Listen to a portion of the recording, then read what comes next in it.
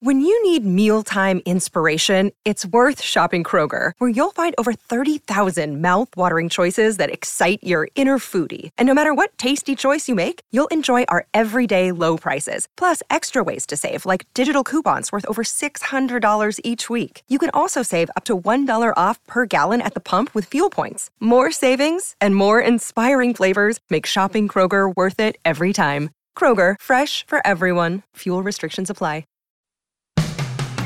Today on Something You Should Know, do you really wash your hands as good as you should? Then, the history of fun, the fascinating backstories of board games, toys, amusement parks, and the very first video game. The general consensus is that the very first video game was called Tennis for Two. It came out in 1958, and if you wanted to run it in your home, you couldn't because it basically needed nuclear-powered computers to run it. Also, if you hate your job, you should probably quit as soon as possible. And how well and how much do you sleep? It's important. We know that sleeping very little is associated with a range of negative health consequences, including mortality. So people who sleep a very short period certainly have an increased risk of mortality compared to those who sleep 7 or 8 hours. All this today on Something You Should Know.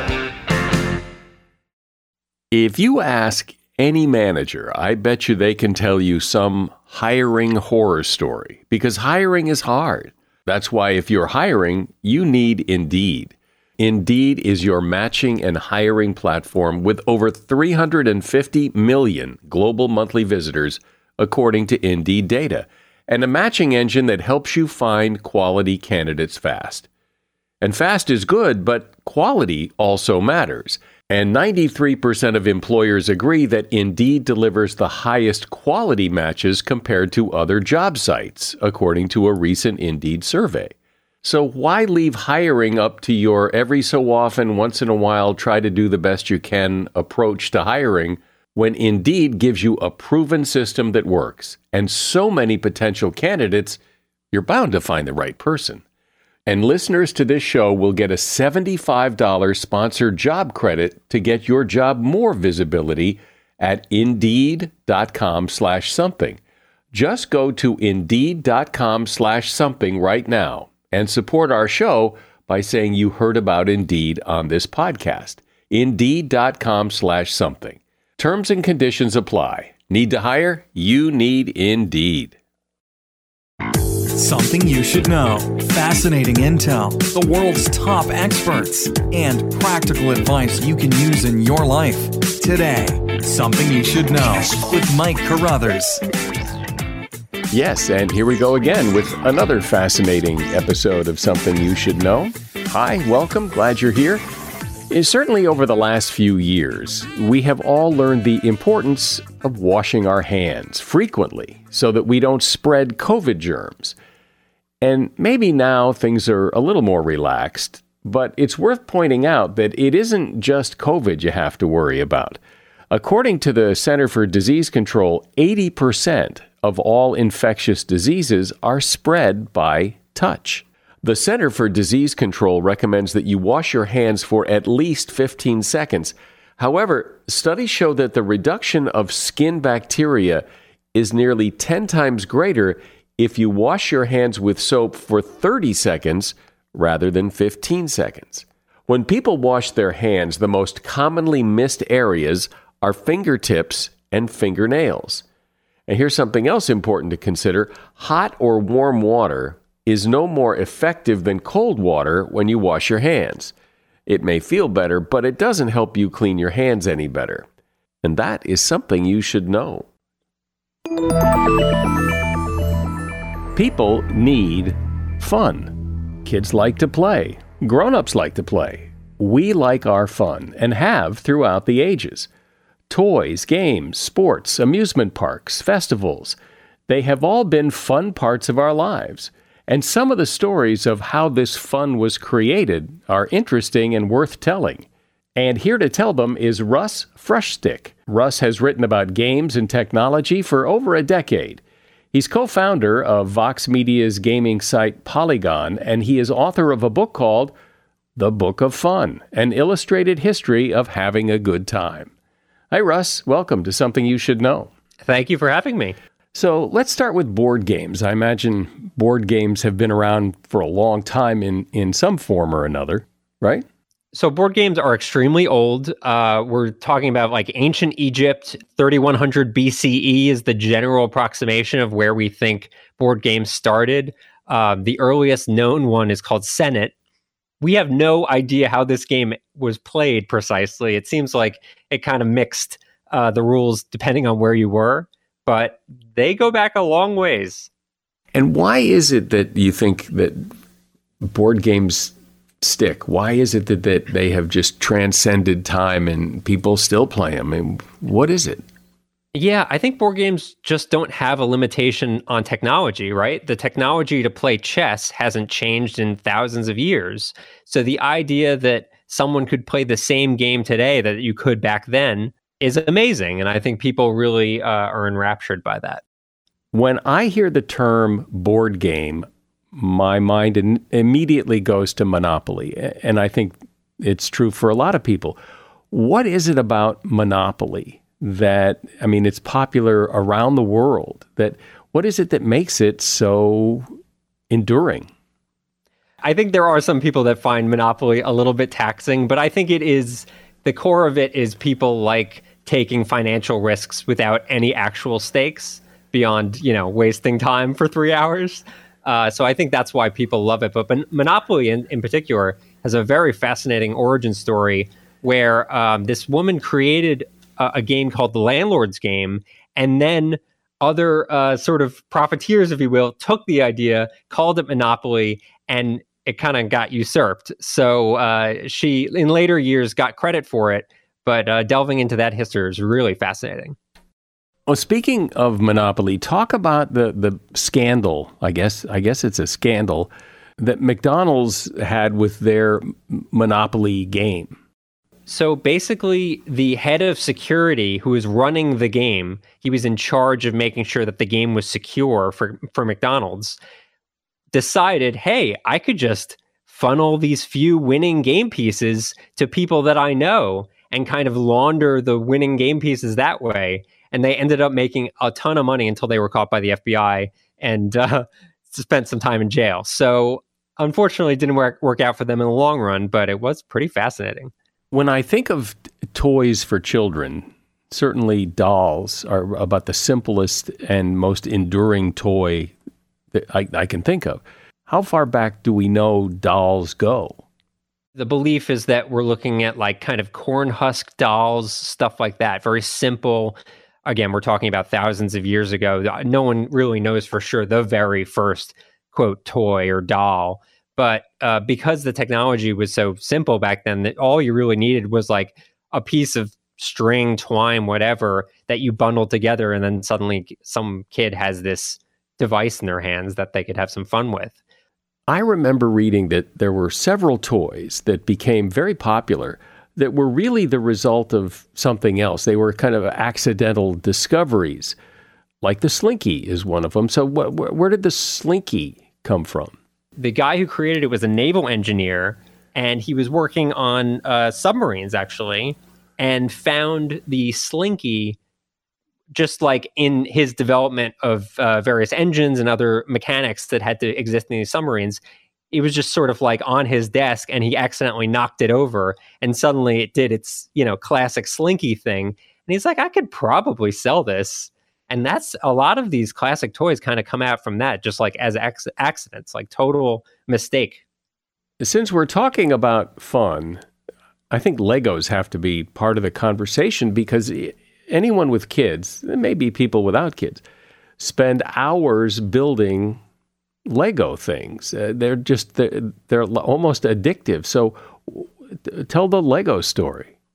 They started pretty simply. The guy who created Legos in the first place was just kind of making wooden toys. And he kept at that until his toy factory actually burned down. And he decided maybe we'll try this plastic thing. In the 1950s and 60s, he sort of evolved his work into including more plastic devices and toys, and came up with this idea of having these kind of bricks that snap together. Unfortunately, his factory burned down again. Separate factory also burned down. He rebuilt again. Thankfully, the next factory actually stuck around for a while, and he was able to build this sort of conglomerate of Lego. And now the fascinating thing about Lego is today, the largest manufacturer of tires is Lego.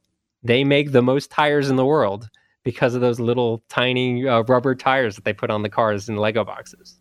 One toy that escaped me completely, I didn't get the fascination, is the Rubik's Cube. Well, I guess I get the fascination. I just couldn't do it, and I didn't have the patience to keep trying. Who's Rubik? So Rubik, after the classic Rubik's Cube, is Erno Rubik, who is Hungarian, and in 1974 he kind of created the cube that we know of. He was a toy maker, but he just came up with this idea of these blocks that you can kind of twist and rotate independently of one another, and out of that came this kind of puzzle box that just took the world by storm. Today, actually, there is a concept called speed cubing, where people try to solve the Rubik's Cube as quickly as possible. I think the latest record, as of right now, is 3.47 seconds, which is much, much shorter than I am capable of doing it. Well, I've never been capable of doing it. One toy that's been around for a long time that people have tons of fun with, and always have, is the squirt gun. So how old is that? So people don't precisely know exactly when squirt guns or water guns were invented. The earliest record of them even being mentioned was in 1858 at Amherst College. It seems that students were having a bit of a war. They called it the Squirt Gun Riot, and they were kind of firing water guns at each other throughout the college. So that was kind of like not exactly, the birth of them, because obviously they existed before that, but no one really knows when or where they started. But it wasn't until the late 1800s that it actually got like patented and officially sold. The first one was called the USA Liquid Pistol, and then people started making money on them. But before that, yeah, it was very much like kind of a total mystery. I remember that water pistols were so small, and you constantly had to keep refilling it until somebody came along and figured out we could put this big tank on this big storage tank on it and call it a super soaker. And it seems like that was the next big evolution in squirt guns.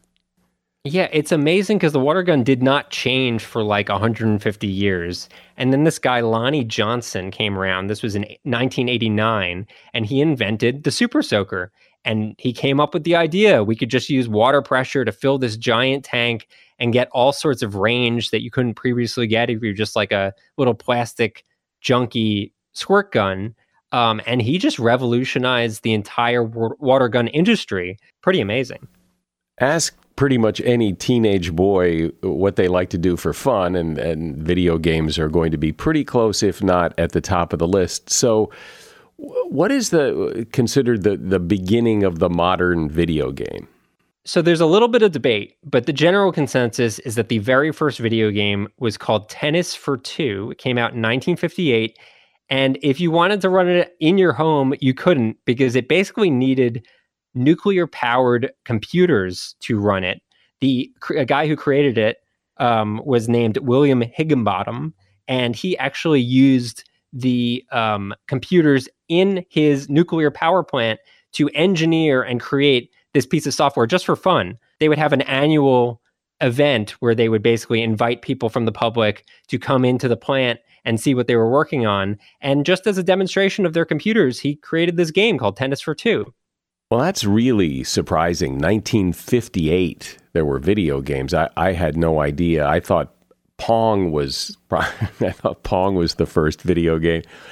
And so if it was in 1958, it must have been a pretty primitive game. It's kind of great, surprisingly, for being the very first video game.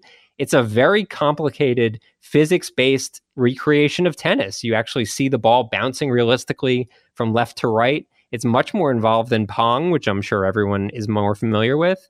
Yeah, it was pretty amazing and is still very playable today if you manage to find a machine that can run it. Are there machines that are hooked up to run it? I believe the last time that I played it was at the Museum of the Moving Image, which is in Queens, New York.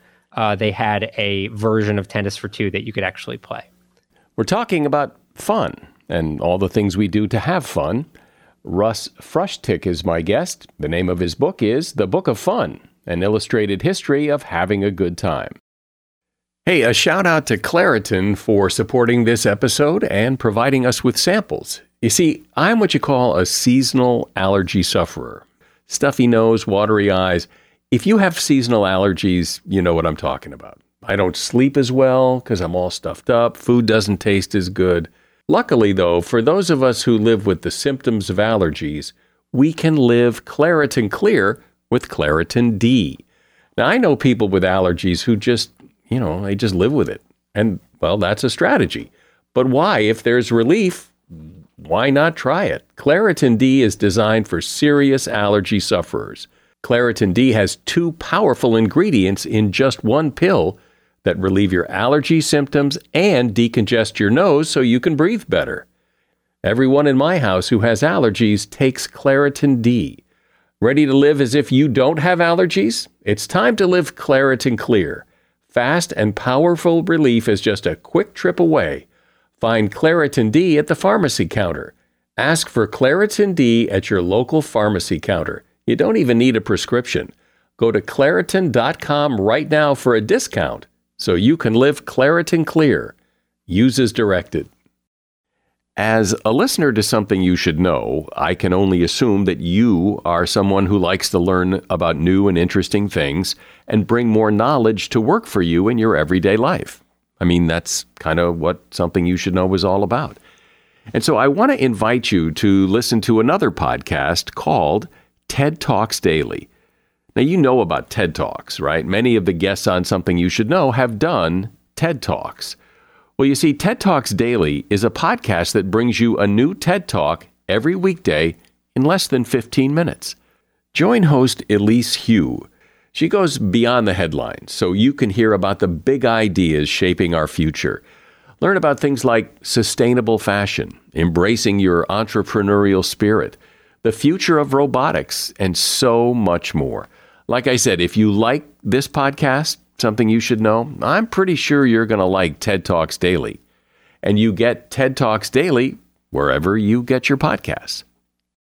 So, Russ, my sense of video games, and I'm not a big gamer, is that the improvements were pretty incremental, but maybe not. I mean, it seems like there was Pong, sure, and then it got a little better, and look at what we have now. But were there big milestones along the way, or was it just a little bit of improvement every step of the way?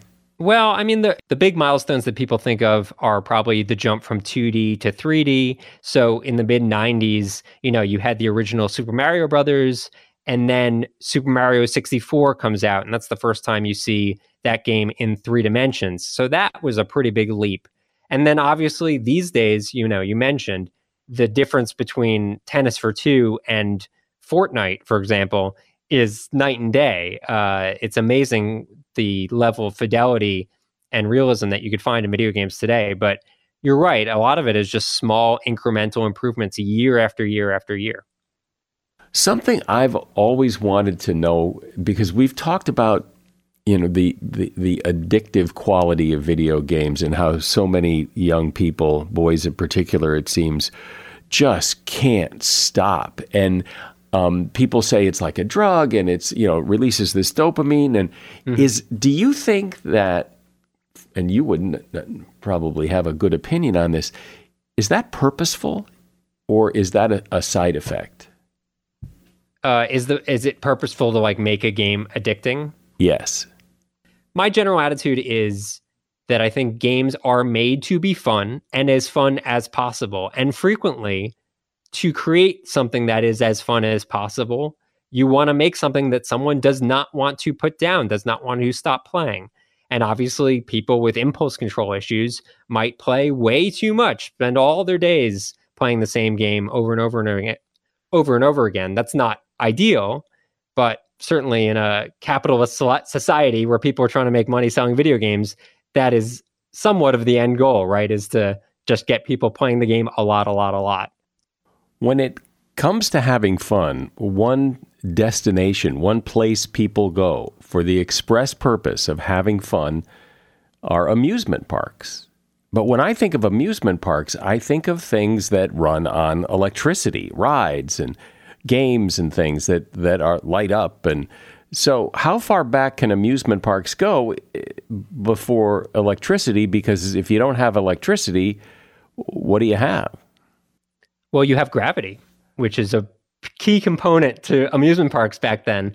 Some of the earliest amusement parks were just cars that were placed on tracks and just kind of shoved down a hill at a very fast speed. I've early examples of some roller coasters that were looping roller coasters without electricity, which is about as dangerous and horrifying as you can imagine. And yet people were just pushing the boundaries of that.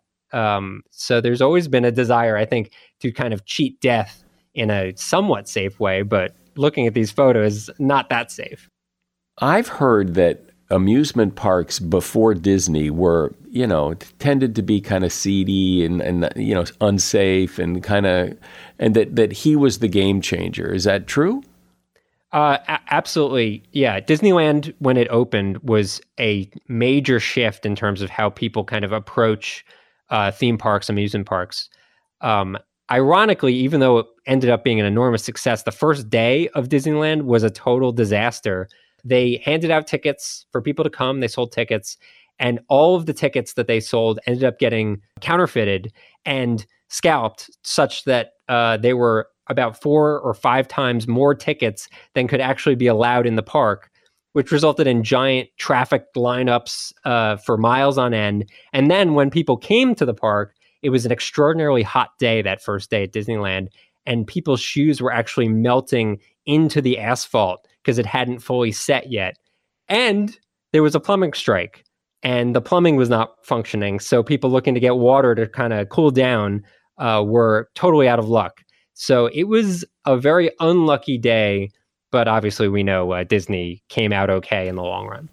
The amusement parks before Disney, was my description accurate, or is there more to it than that? I mean, there were pretty spectacular amusement parks before Disneyland. We look to Luna Park and Coney Island, obviously had their heyday in the early 1900s, and they were astonishing. I mean, just enormous light shows and various rides of complexity. People would really come from all around to experience that. I think later on, as the interest in amusement parks kind of waned, places like Coney Island did develop a seedier reputation. But when they first started, they were really just the height of entertainment for people. You often hear about these, odd, weird kind of festivals or amusement parks. What did you find? Was there a weird one that you thought was particularly interesting? Yes. So there's a place called Wonderland Kalkar in Germany. This is an amusement park you can go to today. It's open, and it is set in a nuclear power plant. Not an active one. It is off, but it was actually built as a nuclear power plant, but never functioned because Germany pulled the plug literally right after it was built. So you have the giant cooling towers, you have everything you would need for a nuclear power plant, but inside of it is this wild amusement park. There's actually a giant swing within the cooling towers. So if you've ever wanted to experience that, there's really only one place in the world you can do that. So in the category of fun, since you look at the history of fun, what did you find? Anything that you found that people do for fun, it seems kind of weird, strange, odd? So there's a small town in Spain that actually hosts an annual baby jumping festival. It is as weird as it sounds, but it is a traditional festival. And the idea is that in order to ensure the health and luck of newborn babies, the parents of the town will place their children on the street, in the middle of the street. They clear it out. There's obviously no traffic or anything.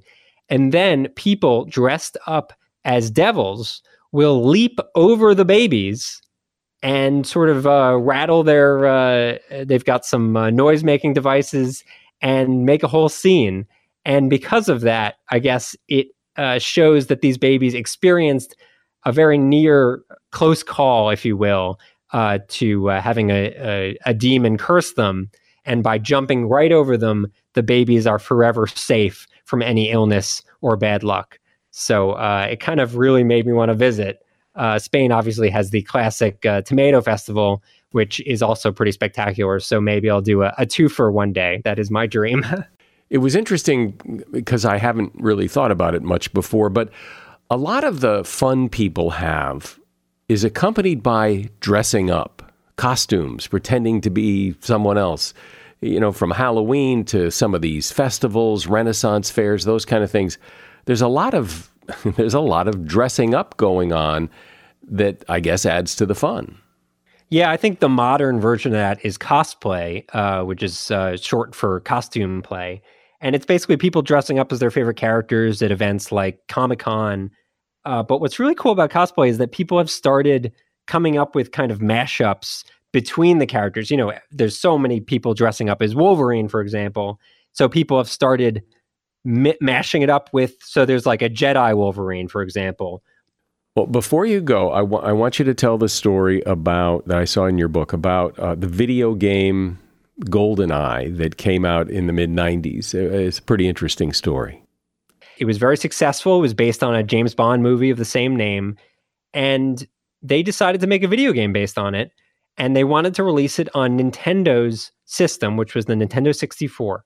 Now, Nintendo, traditionally known as this family-friendly, happy-go-lucky company that really didn't have a lot of violence, a lot of guns in their game.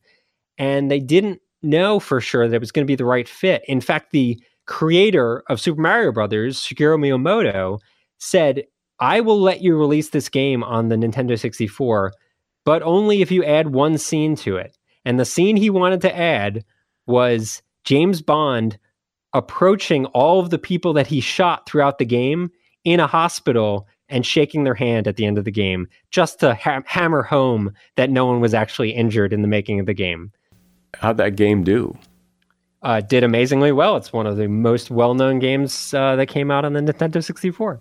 Well, this has been fun. And, well, I guess it should be fun because it's the history of fun. And I really appreciate you sharing all these stories. Russ Frustick has been my guest. And the name of the book is The Book of Fun, an illustrated history of having a good time. And you will find a link to that book in the show notes. Thanks, Russ. Great. Thank you. There is not a person alive, I suspect, who hasn't at some point in their life struggled with sleep. You can't fall asleep. You can't stay asleep. You sleep, but you're still tired all the time. You sleep too much or you sleep too little. Sleep can be a real problem for virtually everyone. And here with the latest research, techniques, and advice on the subject is Dr. Guy Leschziner. He is a neurologist in London where he leads the Sleep Disorder Center, which is one of the largest sleep services in Europe. He's also author of the book The Nocturnal Brain, Nightmares, Neuroscience, and the Secret World of Sleep. Hi, Guy. Thanks for joining me from London. Thanks very much for having me on. So I must tell you that I love the subject of sleep. We've talked about it a couple of times on this podcast. And one of the things that I love about it is that, you know, it obviously affects everyone. Everyone has different experiences with sleep. Everyone has a different relationship with sleep. And what is your relationship with sleep? Well, I've always been fascinated with sleep. Really, even as a schoolboy, I was fascinated with neuroscience and read the books of Oliver Sacks. And it was really reading those stories that got me fascinated by the world of neurology. And as an undergraduate, although historically in the UK and pretty much everywhere in the world, sleep has been very, very poorly taught. It's been largely ignored. But as an undergraduate, when I was at Oxford, I was asked to go away and write a thesis on why we dream. And what occurred to me at that point was, first of all, how little we knew about sleep, and the fact that despite us doing this for 8 hours a day, we have no real understanding of why we do what we do. It was a really fascinating area that subsequently has taken me into all sorts of areas of medicine, because we now understand that sleep and sleep medicine, it has links with every aspect of human physiology and human medicine. It is so interesting that sleep is such a dominant part of our lives. We spend a lot of time doing it, and when we don't do it well, it screws up the other time when we're not doing it. And yet, yeah, as you say, it's just it's kind of almost a nuisance. Like, well, you have to do that, and you have to sleep, and yeah, I guess it's important, but nobody really spends a lot of time thinking a whole lot about it. But it's so critical. Well, it's staggering, really, if you think about it. If somebody were to ask you, well, why do we eat, or why do we drink, and you turned around to them and said, well, I don't know. It would be laughable. Yet this fundamental aspect of our lives that's absolutely crucial to every aspect of our being, we really understand incredibly poorly. So why do we sleep? What happens when we sleep? What does it do for us beyond the obvious, then we're not so tired the next day? But what is going on there? I think the answer is that there's no one function of sleep, that sleep has a multitude of functions. So we know that it is primarily controlled by the brain, and many of its functions are for regulation of brain function, of normal brain functioning. So that sleep is part of the housekeeping that is required to maintain our brain, which is the most metabolically active organ in our bodies, in fighting shape.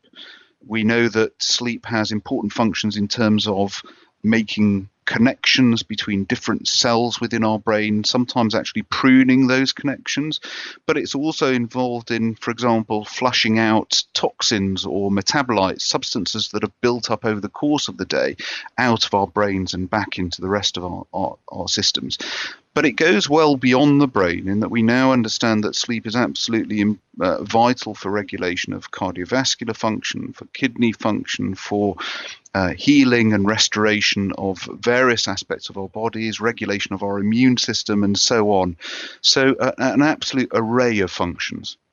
When we talk about quality of sleep,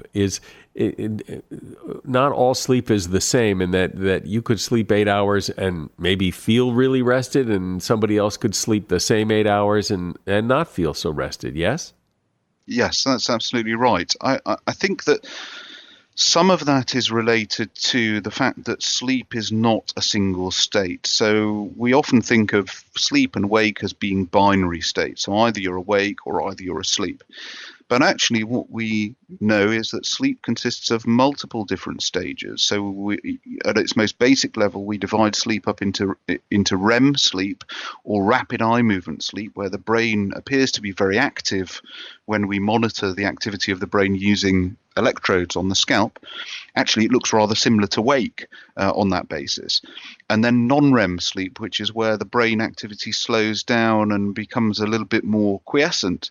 But even within those categories, we know that in non-REM sleep, which is the stage of sleep that we most associate with restorative sleep, or sleep that makes you feel better when you wake up, there are different stages of sleep. And it seems that our experience of sleep, how we subjectively feel our night has gone, sometimes bears relatively little relationship to the objective measurement of sleep that we can record when you come in for a sleep test in a sleep laboratory. What about people's sleep requirement? You hear people say, I can get by on a couple hours of sleep. I'm one of those people that if I don't get a good night's sleep, I feel the effects. I suffer the next day. And some people seem to skip by on very little. What's the science say?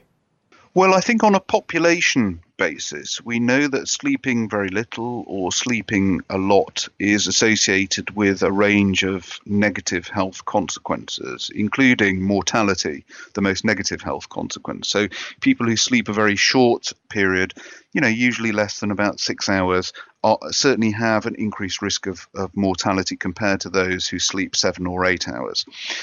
But it's important to understand that that is on a population basis, and that for each individual, what is seen as a normal sleep requirement is perhaps slightly different.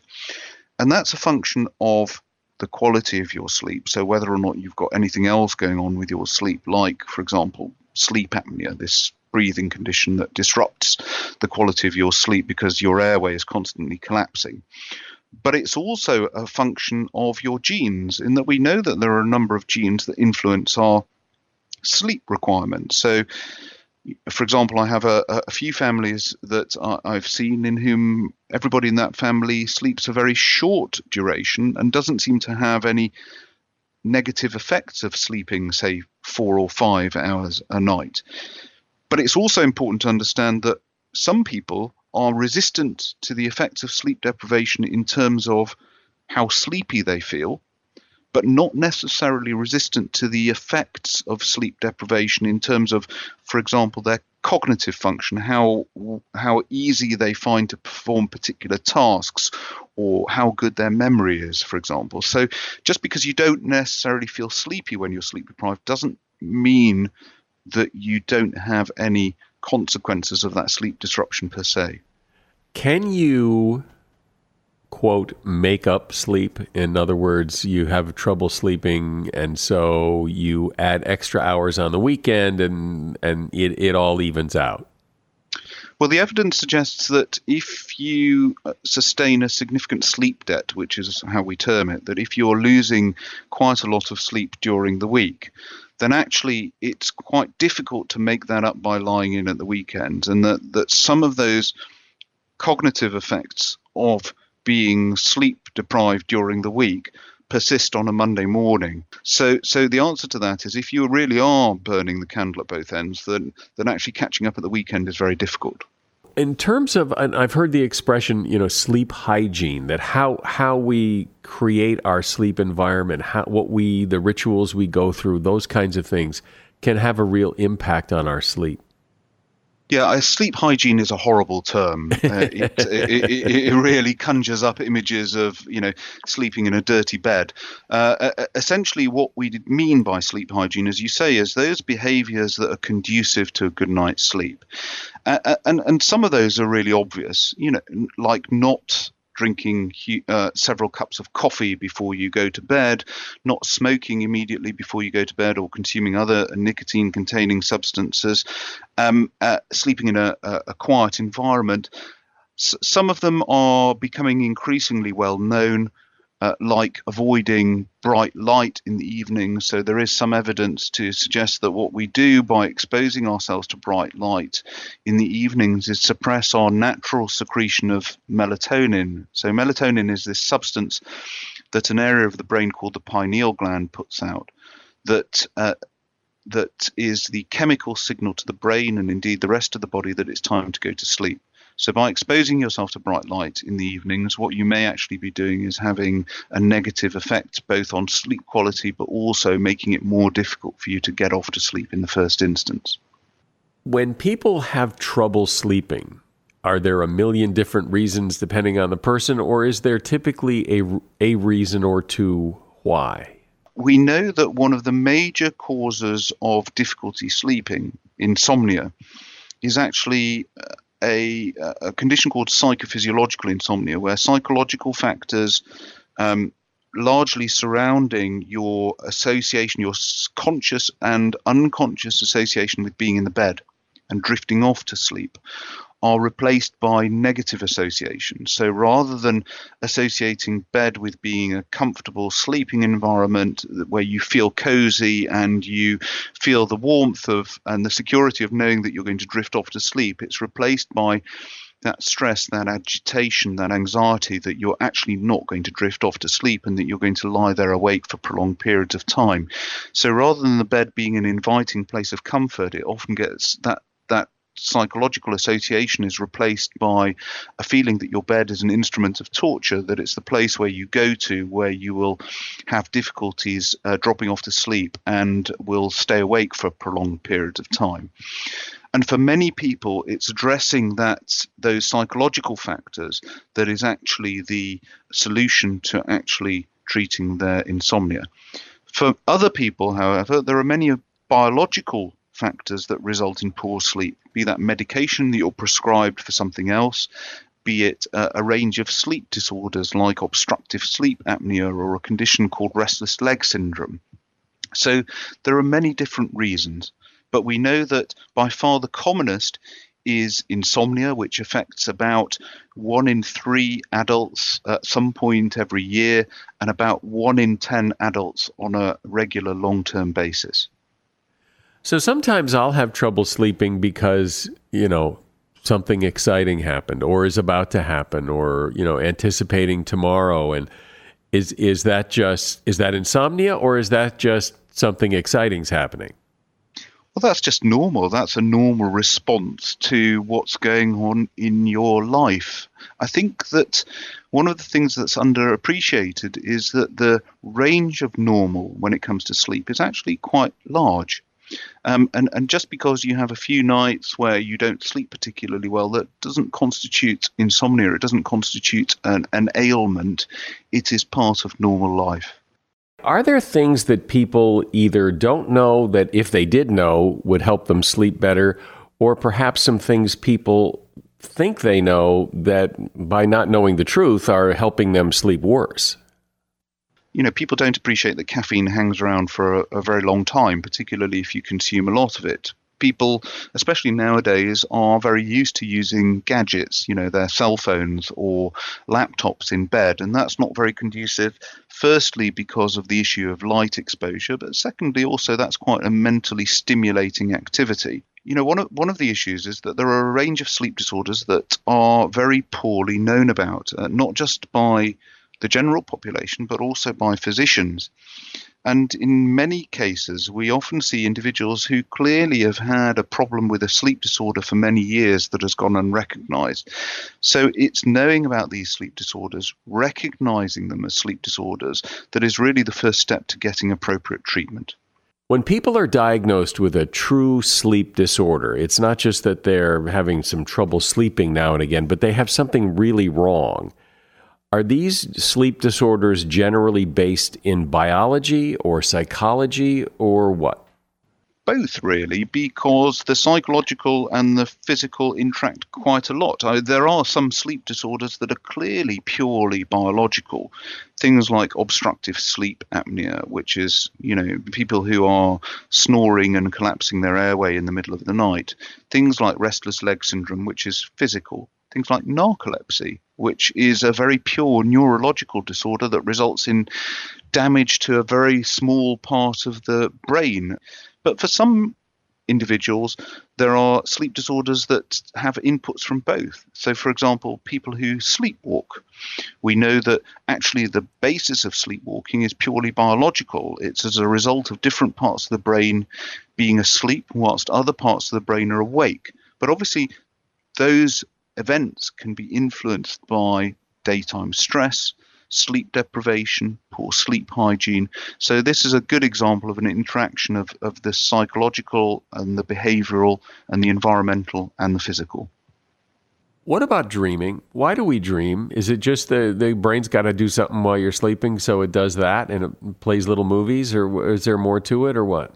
Well, I think I mentioned at the start of this interview that one of the essays that I was sent off to write was Why Do We Dream? And I'm not sure that we have any better inkling now than when I was writing that essay over 25 years ago. I think we know that dreaming probably has more than one function, and it probably has different functions at different stages of our lives. So there are lots of theories, but none have been definitively proven.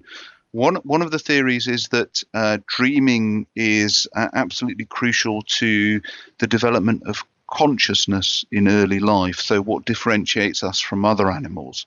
But it also appears that dreaming is of significant importance in terms of memory, in terms of emotional processing, in terms of learning something about our environment. And one of the popular theories about dreaming is that actually it creates a virtual environment in which we can tweak our model of the world around us so that we're integrating the sum of all our past experiences to tweak what we understand about the world around us. What do you think? I mean, people have theorized that, dreaming predicts the future, that dreaming helps you solve problems that you can't solve while you're awake. What's your sense? I think to argue that it predicts the future is very difficult from a scientific rationalist perspective. But certainly there is some evidence that REM is linked to creativity. So REM sleep being the stage of sleep that we most associate with dreaming. There are many, many examples of people who have dreamt particular songs or particular works of literature. I think it was Paul McCartney, and Yesterday is often used as an example of that. He said that that came to him in a dream. So clearly there is potentially something in the fact that REM is about creating links between different parts of the brain, which facilitates creativity. This idea that if you dream about this, it must mean that's a pretty weak connection. I think that has largely fallen away as a popular idea in the world of neuroscience. I've read and heard it said that one of the ways, if you're having trouble sleeping, one of the ways to improve your sleep is to go to bed at the same time every night and get up at the same time every morning, 7 days a week, do it regularly, and that consistency will help improve pretty much anybody's sleep. Yes? Yes, the brain is a creature of habit, and sleep is a learned habit, and as such can be unlearned. I think the exception to that is that occasionally I see people who have become so obsessed by their sleep that they actually, if they don't meet that rigid schedule, they become very, very stressed and then don't sleep at all as a result. So there is a line to be trodden, balancing your habits, but making sure that it doesn't become an obsession. What is that thing that I have, and I know a lot of other people have, that ability to, if I say I'm going to wake up tomorrow at 5 o'clock in the morning, and I set the alarm for 5 o'clock in the morning, I'll wake up about 2 minutes before 5, just before the alarm gets off. I don't know how I do that. What is that? It is important to stress that we all within our brains have a clock. We have a circadian rhythm. There's a part of the brain called the suprachiasmatic nucleus that regulates our circadian rhythms throughout our bodies. It's also important to understand that sleep, as I said, is not a continuous state. So people are constantly having brief awakenings or having very, very light sleep.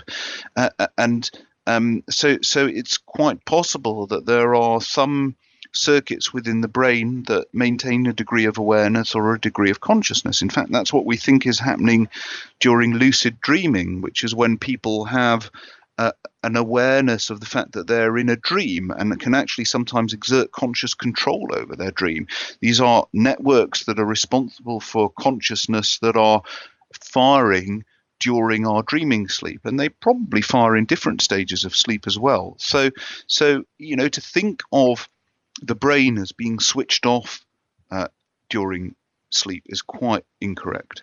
There are a lot of electronic devices, sleep trackers that people wear to kind of track how much they sleep, how much they move around when they sleep, how often they wake up, that kind of thing. What do you think about those sleep trackers? The answer to that is mixed. The difficulty that I have with sleep trackers is that, first of all, they sometimes engender a degree of obsessionality about sleep. But also people may be drawing very wrong conclusions about the nature of their sleep, in that we know that sleep trackers do have issues in terms of their accuracy. They're good at telling us how long we spend in bed. They're okay at telling us how much sleep we get, but they're not very good at telling us what stages of sleep we're in. And people often become quite obsessed about, the fact that they're not getting as much deep sleep as they feel they should, or that their sleep tracker shows that they're waking up multiple times a night. And that can actually drive the insomnia and can make things worse. And actually, when you talk to people with significant insomnia, they will often say, when I'm sitting on the sofa watching television or listening to music or reading a book, I will doze off. And once I get into bed, I find it incredibly difficult. So it's when they're not thinking about the process of going to sleep, when they're not in bed thinking about sleep, that they're actually far more able to fall asleep. Well, this is really helpful because, as I said, so many people, pretty much everybody, at some point in their life has trouble with their sleep. And this is some excellent information that can really help everybody. Dr. Guy Leschziner has been my guest. He is a neurologist in London, and he is author of the book, The Nocturnal Brain, Nightmares, Neuroscience, and the Secret World of Sleep. You'll find a link to his book at Amazon in the show notes for this episode. Thanks, Doctor. Okay, bye-bye. If you hate your job, you should probably leave as soon as possible. It turns out that job dissatisfaction has real consequences. In a study at Ohio State, people who reported greater levels of dissatisfaction with their jobs when they were in their 20s and 30s scored lower on measures of overall mental health by the time they hit their 40s, compared to those who had been consistently happy with their work. While the study started analyzing guys when they were in their 20s, it's likely that older men dissatisfied with their jobs face similar effects as well. It turns out that being unhappy at work also takes a physical toll. Those people with low job satisfaction were more likely to suffer from 13 different health complications, including frequent colds and sinus problems, than those who enjoyed their work. The good news is that if you leave a job you hate for one that is more satisfying, many of these problems just disappear. And that is something you should know. And now I will simply disappear after I ask you to please share this podcast with someone you know. I'm Mike Carruthers. Thanks for listening today to Something You Should Know. The Bigger Pockets portfolio of podcasts are worthy of your investment. We're having a real conversation as real estate investors. New episodes available every day. It's important to buy where it makes money and not necessarily where you want to travel to. Bigger Pockets, On the Market, Rookie Real Estate, or Money Podcast. The purpose of flipping is to create more cash so then you can reinvest into other types of properties. The Bigger Pockets Podcast, on YouTube or wherever you listen.